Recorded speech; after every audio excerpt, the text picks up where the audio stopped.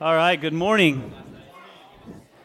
Good to see you all here. I hope everybody had a wonderful Thanksgiving. All right. It's a lively crowd today, Ray. Yeah, no more turkey coma. Everybody's all excited. Maybe it's the sugar rush, trying to finish off those desserts. All right, well, like I said, it is good to see you here this morning, and we're going to open up today's service with scripture reading and then prayer. We'll have our children's teaching, and then time of worship and music, and then finally end it with our worship through God's Word.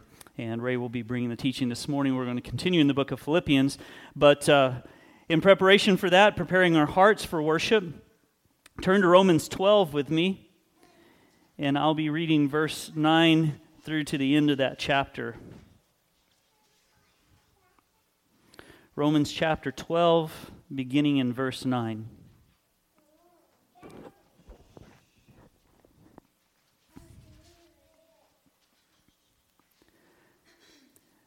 Let love be genuine.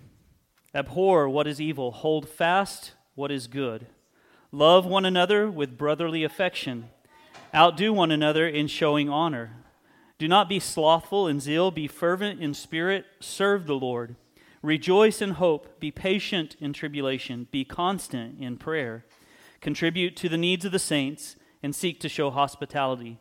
Bless those who persecute you. Bless and do not curse them. Rejoice with those who weep. Rejoice with those who rejoice. Weep with those who weep. Live in harmony with one another. Do not be haughty, but associate with the lowly. Never be wise in your own sight. Repay no one evil for evil, but give thought to do what is honorable in the sight of all. If possible, so far as it depends on you, live peaceably with all. Beloved, never avenge yourselves, but leave it to the wrath of God. For it is written, "Vengeance is mine, I will repay," says the Lord. To the contrary, if your enemy is hungry, feed him. If he is thirsty, give him something to drink. For by so doing you will heap burning coals on his head. Do not be overcome with evil, but overcome evil with good. Let's pray. Father, we thank you that we have your word, we have your truth to focus on and to anchor ourselves to, especially in a world that sometimes seems so chaotic and puts a lot of pressure on us, God, sometimes to feel like we have to perform. And we're reminded through your word that it is simply by your grace that we are saved. And we stand just having that peace relationship with you through your Son, Jesus Christ. And I pray that you would just help us in our growing in the faith, help us in our time of fellowship today, that we would love one another with brotherly love, with affection, and God, that we would hold each other accountable as we live out our Christian walk individually, but also corporately here as a church. And that the way we do it is something that is pleasing and glorifying to you, God, and that we show our love of you by obedience. And I thank you for a time together with other believers to worship you through song and through the instruction of your word. I pray that your word is divided rightly today, God, and that we would just take in everything that you are already ordained for us to receive here today in terms of your instruction. We seek correction where we need to be corrected. We just seek to grow more in the knowledge of you, God, and just help us to be intentional in our doing that here this morning. We know that you have purposed things from eternity's past that you already know about. We just pray that we would seek you in prayer and come to you often, just knowing that we have not because we ask not, and just help us to ask for the things that we should ask for. And we know that when we ask for your wisdom, that you give it to us abundantly. So please help us to obtain more wisdom today as we just learn and grow together as a body of believers called Carlsbad Bible Church. And may we honor you by doing it. In Jesus' name, amen. Amen. All right, good morning, everybody. We're glad that you're here today. I'm glad I'm here today and get to share God's Word with you today. If you would, let's open our Bibles to Philippians. Philippians chapter 4.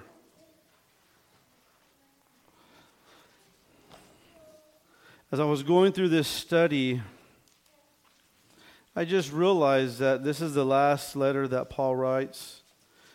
And so this will be the last chapter that Paul will ever pen down.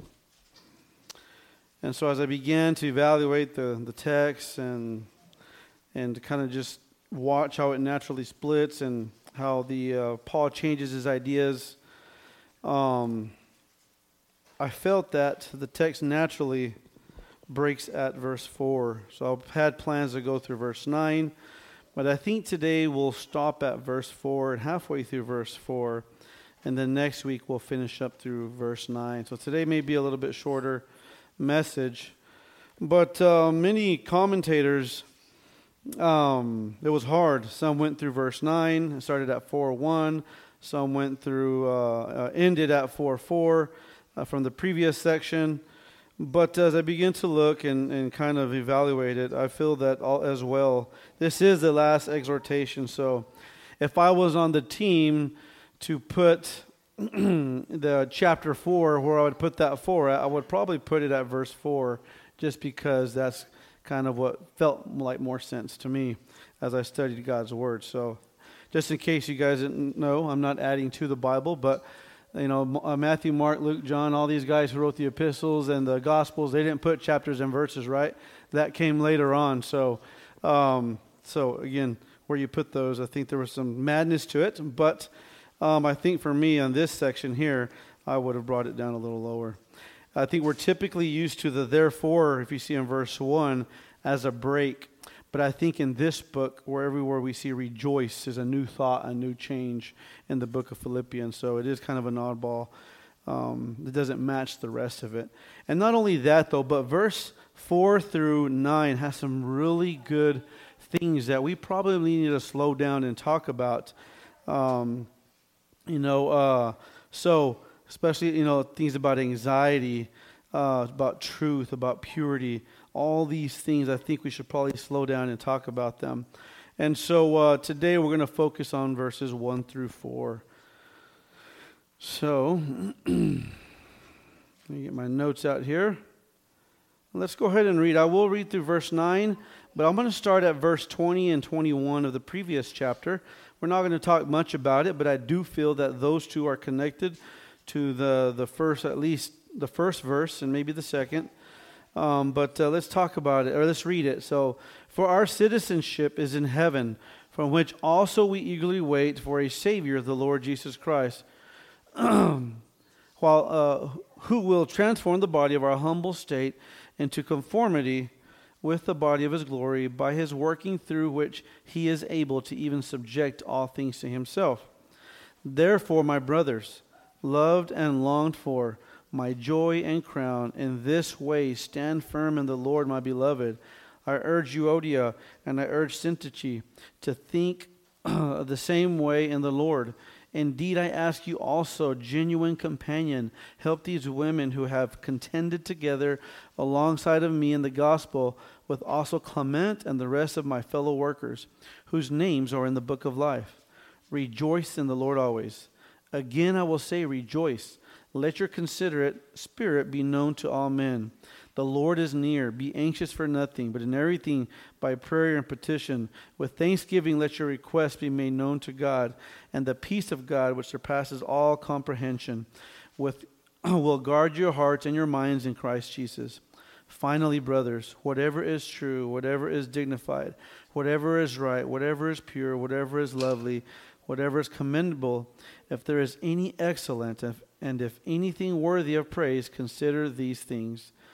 The things you have learned and received and heard and seen in me, practice these things, and the God of peace will be with you.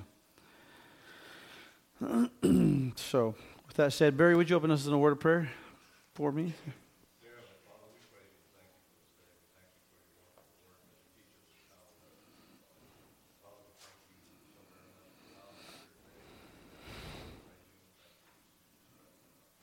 Amen. Thank you, brother.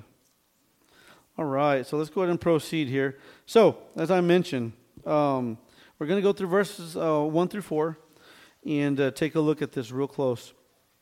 For we see the final exhortation, right? And this exhortation is to stand firm in the unity of Christ, right? Of the church, in the Lord.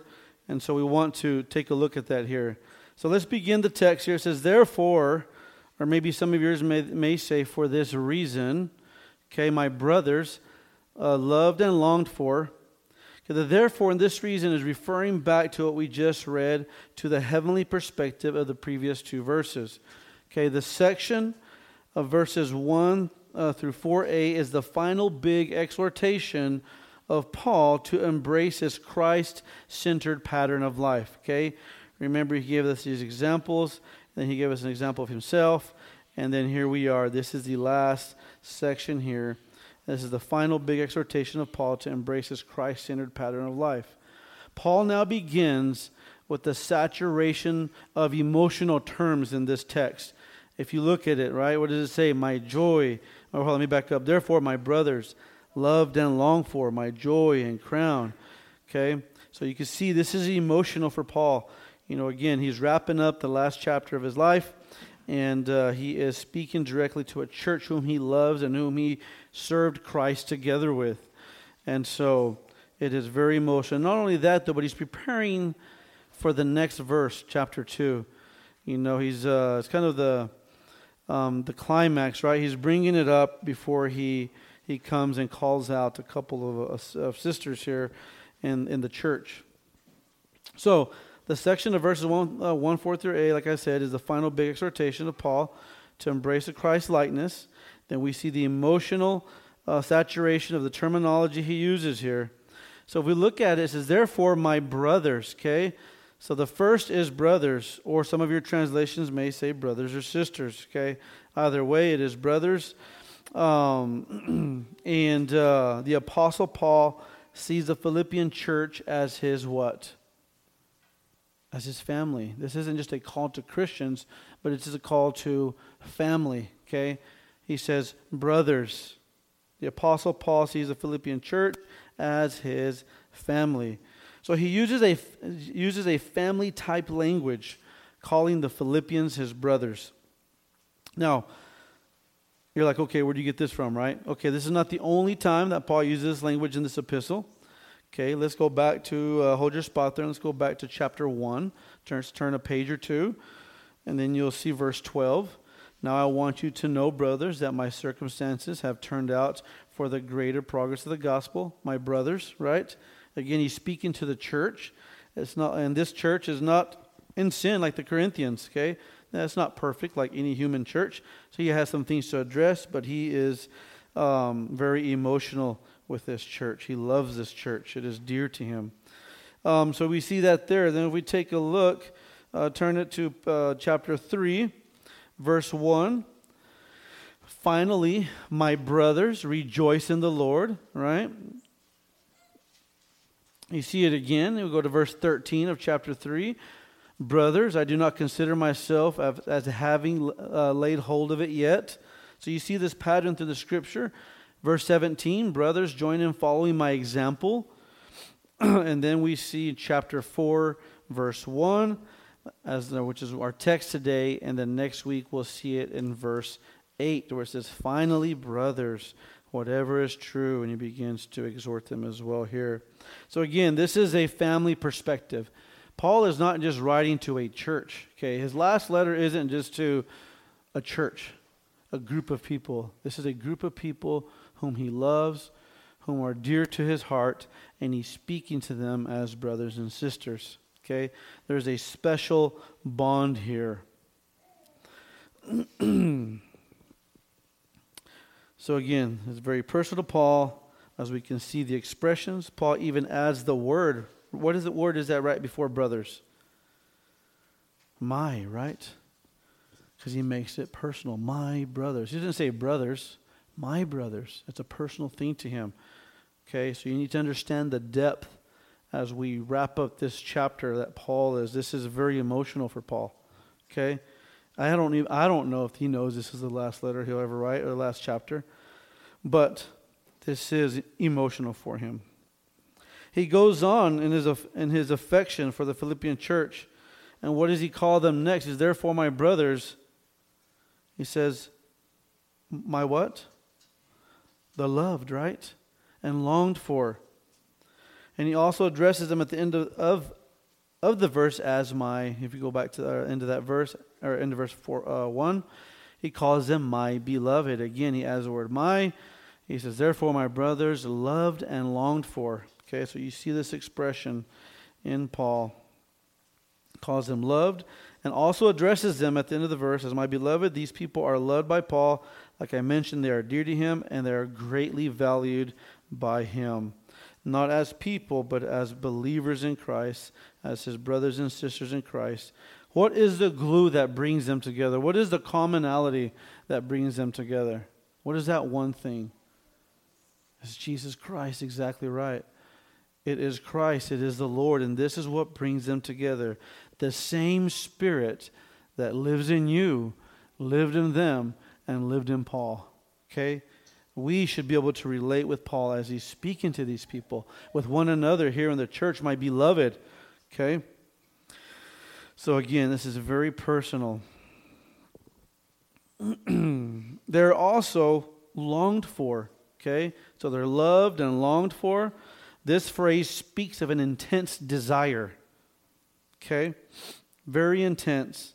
What he is saying is that he misses them. Not just misses them, but terribly. Okay? So I want to be there. I miss you. I wish I could be there.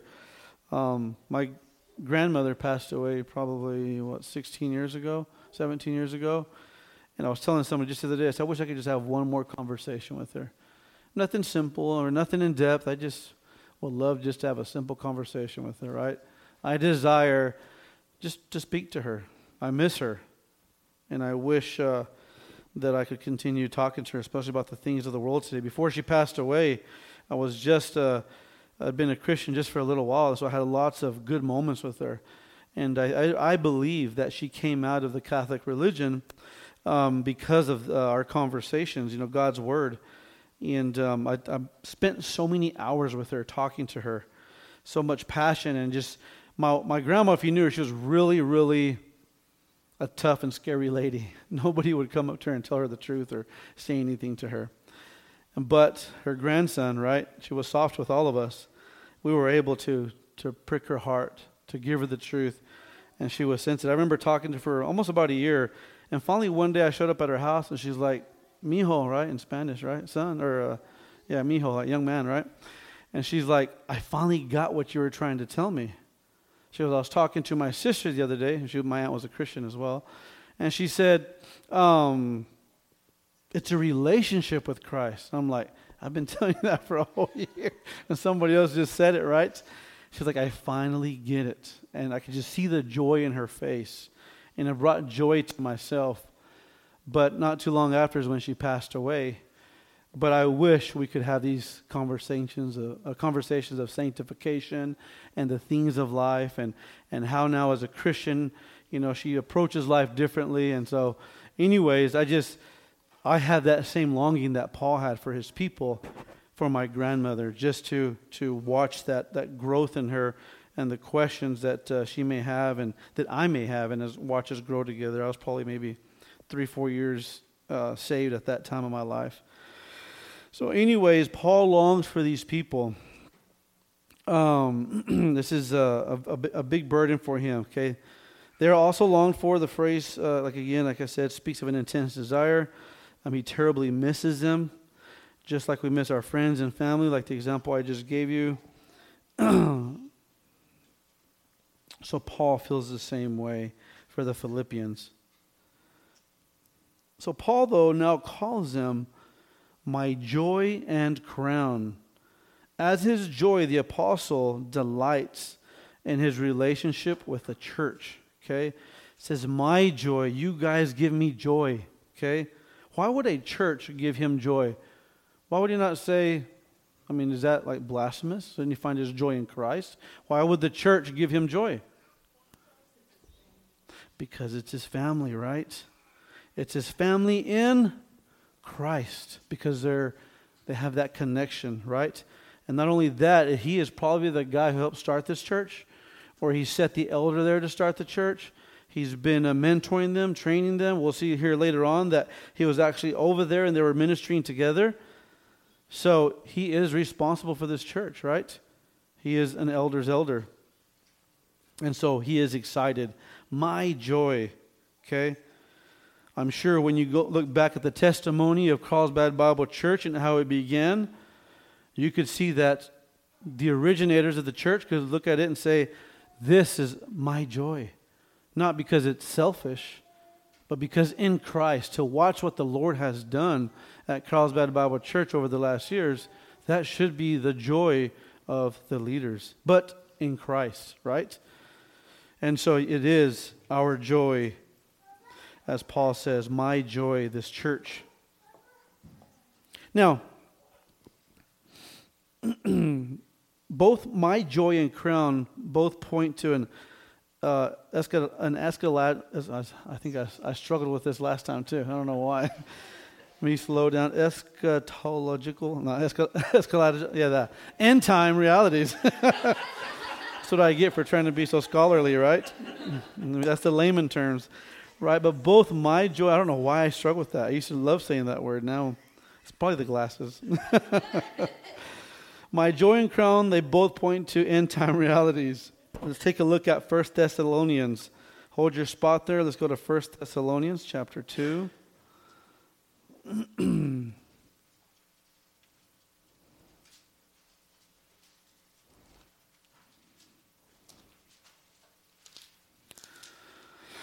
Thessalonians chapter 2, verse 19. And it says, for who is our hope or our joy or our crown of boasting? Who is it, right? Is it not even you before our Lord Jesus at his coming? Okay?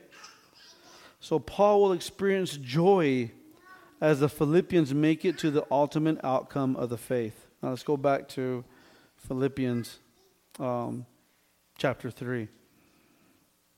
3:14.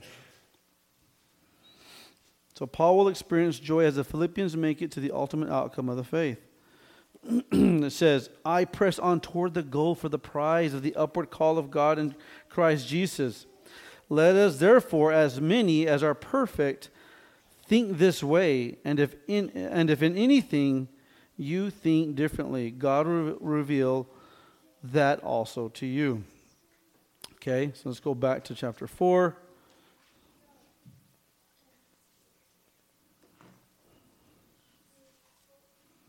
Oh, sorry.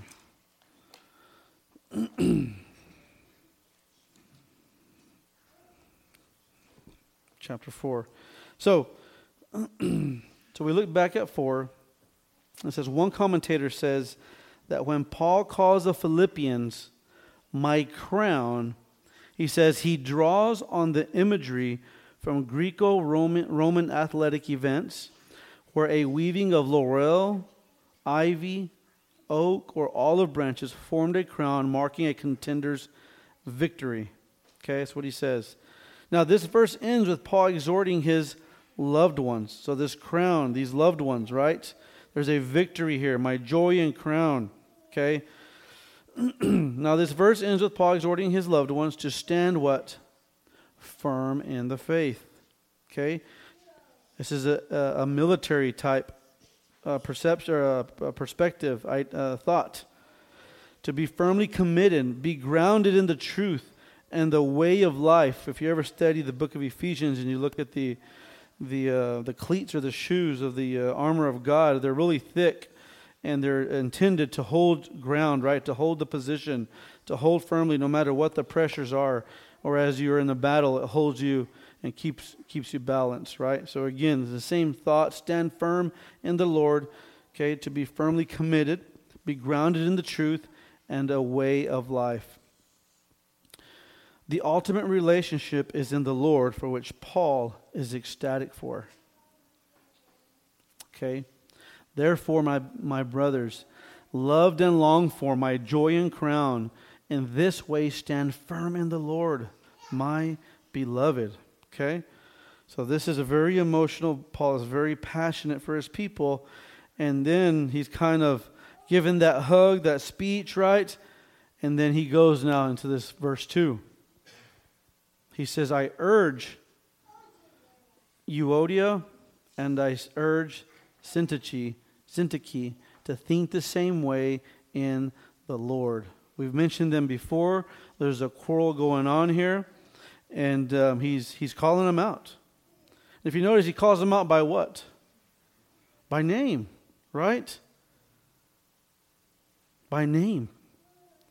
Paul now speaks directly to two leaders, and I don't mean leaders like elders, more like leaders as, Paul gives himself and two others as examples to follow. These are women as leaders in the church, like examples to follow. Okay? Paul decides to name these women. Okay? Which is of great significance. It's very interesting. But this is a firm but yet encouraging exhortation. You would think he's chewing them out, right? And he is. But we'll look in a second where we'll kind of look at the other side of the coin. So he's calling them out. I urge Euodia and I urge Syntyche to think the same way in the Lord. The way I long for you, the way I love you, the way I stand firm in Christ, the way you are my joy and crown, I want you guys to think the same way. The name Euodia means good journey. Syntyche means chance or change of fortune. Okay? All that we know of these two ladies comes from this passage. Okay? There were two women that were in the Philippian church who were having a hard time getting along. Okay, we don't know why. We can assume all kinds of things. There's no details, which may be even a good thing, right? So we're not calling each other out. But there's no detail. All we know is that there was friction. And the Apostle Paul is calling them to make it right. Okay? So we too, as people, don't have to agree on much, right? But what is necessary is that we come to an agreement on the essentials of the Lord. We need to set our differences aside so that the Lord may be magnified and His work can advance, right? If we focus on biting and gnashing and stabbing each other's back and all these things, the church will never grow. Okay? In fact, the 1 Corinthians, Paul says they were on milk the whole time. He says, I wish you were on meat. Let that not be true of Carlsbad Bible Church. We want to grow and we want to be on a solid meat. In fact, let's throw out a carcass of meat in front of us so we can all feast together. We want to be solid and truthful. Now, whether it's envy, rivalry, self-centeredness, self-ambition, or even pride, we need to forgive, okay, and reflect Christ in our everyday walk. So no matter what, Paul is calling them to make it right. We need to forgive each other. If there's something if you've been offended by someone, even an unbeliever, you need to forgive. You need to move forward. I was actually talking to someone about this week in my home, in my family, or maybe in my compound, if I want to call it that. But within the compound of the Sosas, there was an incident where I was counseling someone to forgive and let it go. And they were like, I can't do it. I said, I understand. But this is the moment when people will see you reflect Christ the most. And yes, it is hard, right? We battle with the flesh, the temptation of vengeance. I think I even said, well, if you want, we can go. I'll take you Saturday morning. We'll stalk them when they leave the house. You can take them and I'll drop you off and, you can take care of it, right? No, we can't do that. So, okay, then. Well, see, that's the worst case scenario. But no, we can't do that. That's not what Paul is saying to do. He says, the same way in the Lord, have like-mindedness, right? We need to reflect Christ in everything. We cannot have envy. We cannot have... That's between a believer and an unbeliever. But within the church, it's more embarrassing. Within the church, it's unacceptable because we have the ultimate example, which is Christ. Okay? Which is Christ. He forgave us. We should be able to forgive everyone. Okay? There is nothing that somebody can do to you that is not worth your forgiveness. Okay? So, if Christ can forgive you, then you can forgive anybody, no matter what no matter what they did to you or what they did to those around you. Does it hurt? Absolutely. Absolutely. Don't get me wrong. There are events in my life, around my life, that I struggle with even to this day, but I have forgiven. I just don't want to be around the people. Okay? And I'm still working on that over years. I just want to be away. So anyways, I went down a rabbit trail, but maybe somebody needed to hear that. So Paul says, I urge you, Euodia, and I urge Syntyche to think the same way in the Lord. Verse 3, indeed I ask you also, genuine companion, help these women who have contended together alongside of me in the gospel, with also Clement and the rest of my fellow workers, whose names are in the book of life. To amplify more Paul's concern for these ladies, he calls to an unnamed leader in the church to assist. Okay? But what he calls him a genuine, or some translations say true, companion. Okay? He's asking him to intervene for him, to go talk to them. Okay? One commentator says that Paul describes this colleague as true, which speaks of something true or legitimate, originally referring to a legitimate child, right? Somebody who was genuine in the faith, someone who was Christ-like. Okay? So he has this person. And some people say maybe the person in chapter 1, verse 1, that he's speaking to, the elder, but it doesn't say. So anyways, he says, genuine companion. Are we genuine companions? Are we true in our faith that someone can call upon us for help? Something to think about. So he says, indeed, I ask you also, genuine companion, help these women who have contended together. Paul speaks of the Corinthians' genuineness in love in 2 Corinthians 8:8. I'll read it to you. You don't have to go there. He says, I am not speaking this as a command, but as a proving through the earnestness of others the sincerity of your love also. Nonetheless, Paul is speaking this unanimous, genuine leader. Nonetheless, Paul is asking this unanimous, genuine leader to support him, to aid him, to help him, right? These women... help these women towards restoring their relationship. When we approach somebody who has done wrong or maybe they're in sin, it's not to condemn them. And we've talked about this before. But the whole purpose is to restore these brothers or sisters in Christ. Okay? I've been called out in sin, and I've had, a come to Jesus moment, if you want to call it that. And these are important. There are some people who are passive with sin, but we must call it out. The standard is Christ.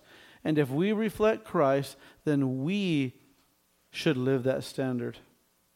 There was an example the other day of a gentleman who had told me that he was a Christian, but I was watching the way he was working with somebody next to him, and I pulled him in, and I was talking to him, and I said, hey, the other day you told me that you were a Christian. Yeah. I said, okay, well, I'm going to hold you to this standard. I said, what you're doing to this person is sinful. You need to change your ways. They're not a believer. And when they find out you're a Christian, you're going to make it harder for the rest of us. And man, I just saw him melt in his chair. I said, but that's why you are where you are. I said, because I'm trying to be careful what I say so I don't expose the person. But anyways, there was a repentance there. I was thankful. He responded well. The next day, he made it right. And I told him that I was proud of him, that I was excited about it.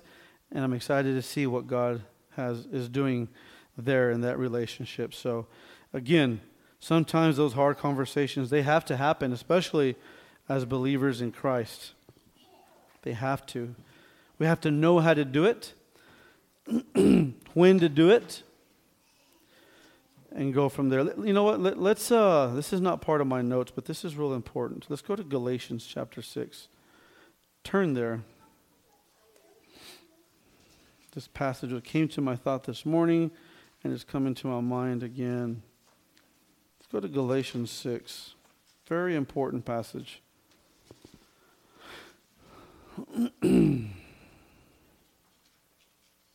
Okay. Oops, I was like, man, it doesn't say what I think. I'm in Corinthians, that's why. Galatians chapter 6. I think I get rid of this Bible. These thumb tabs are like throwing me off. All right. So he says, Galatians, right? The beautiful passage. This is very, very important. I wish I would have been taught this as a young man, as a Christian young man. It says, brothers, even if anyone is caught in any transgression, you who are spiritual, okay? It doesn't mean just anybody, but you who are strong in the faith, restore such a one in a spirit of what? Gentleness. Each of you looking to yourself so that you too will not be tempted. So what he's saying is that when you approach somebody, you better make sure that you are strong, because whatever you approach them on, you may fall into that same sin if you are weak. So it doesn't mean that you can just go around calling people out everywhere. You need to make sure you are strong. Okay? So, be careful. It needs to be done. So that's why it's important for us to grow and study in God's Word. Here's another reason why. So when you approach somebody, you can be able to call them out in a way that is, what does it say? Gentle, right?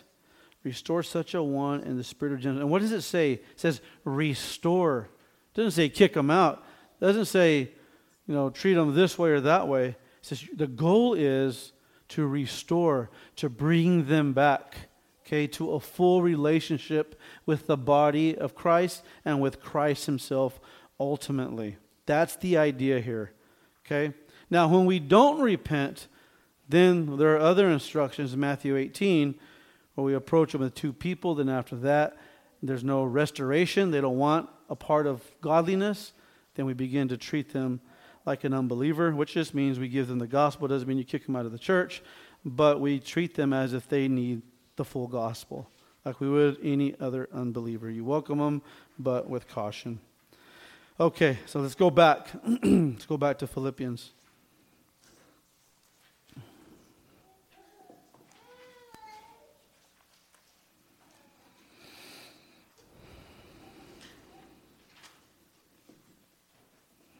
All right.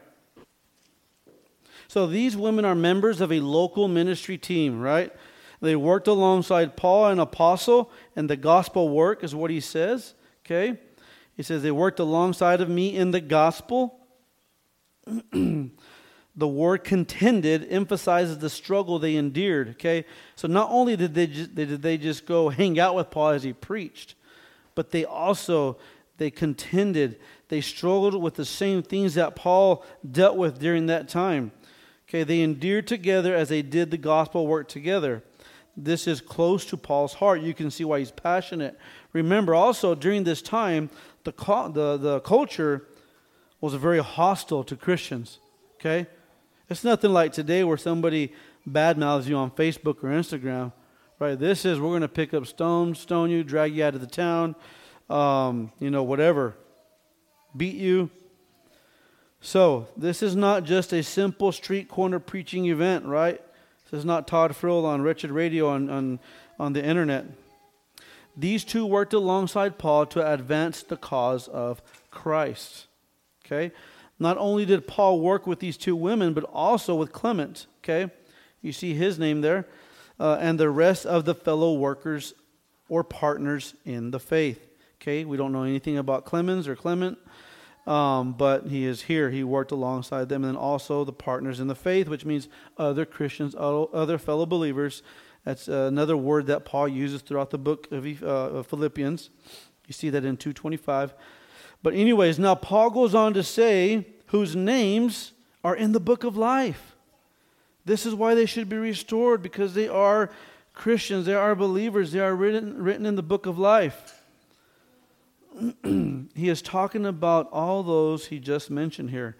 He's also including the women who need to be restored. Okay? And I'm not going to get to all kinds of detail and debate the book of life and this and that. I just want to show you that this is a subject of the Bible. And we all need to deal with it one day. Just not today.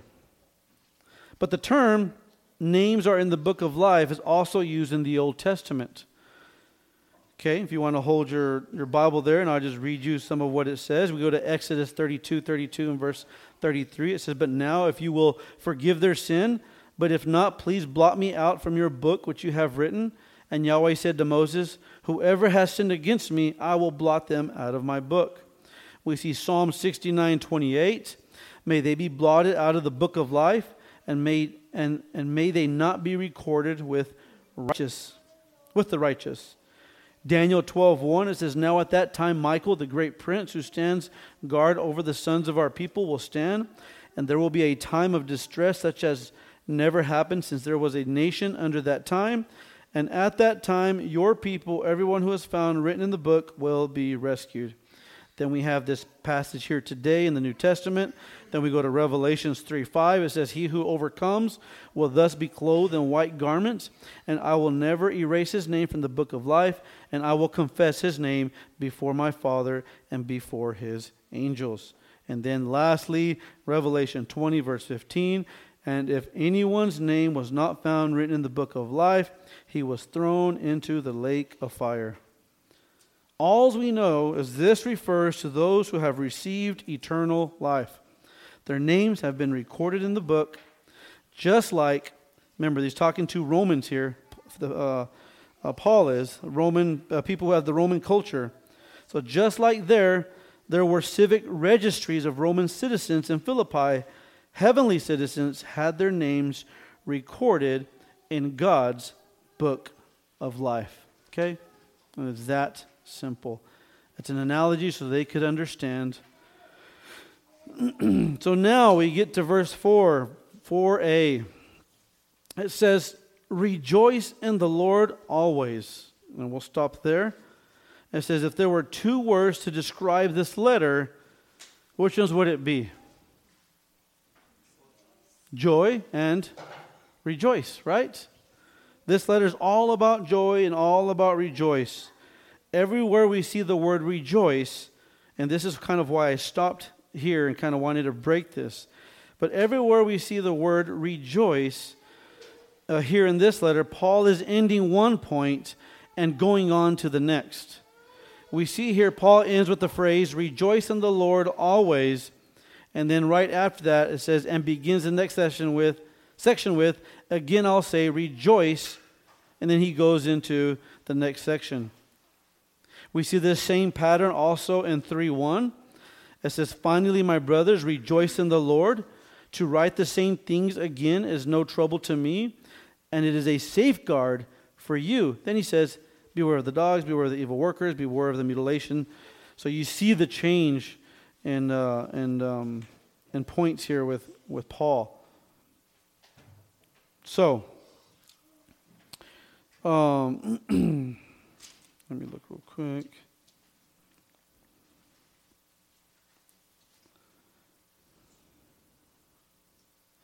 And like I said, we see the word rejoice, and I'll just read them to you. But rejoice is all over the book of Philippians.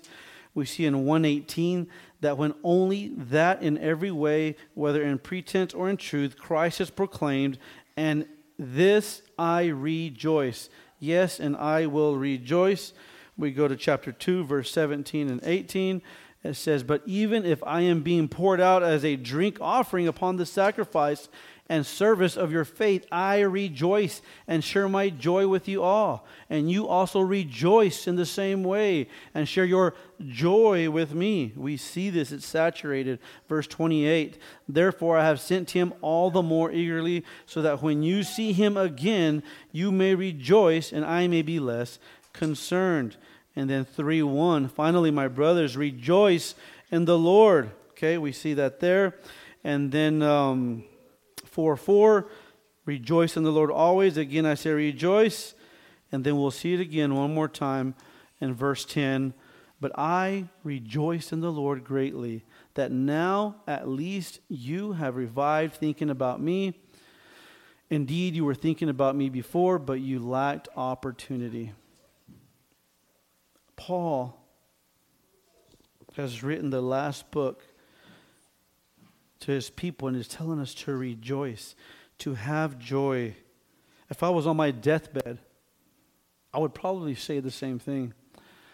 I remember when my son was driving me to the hospital when I had COVID, and right before they put me in the hospital, we're driving, and I knew I was pretty bad. I felt like I was once we left. I mean, I'd already been at home maybe a month, really sick, 3 weeks, I can't remember.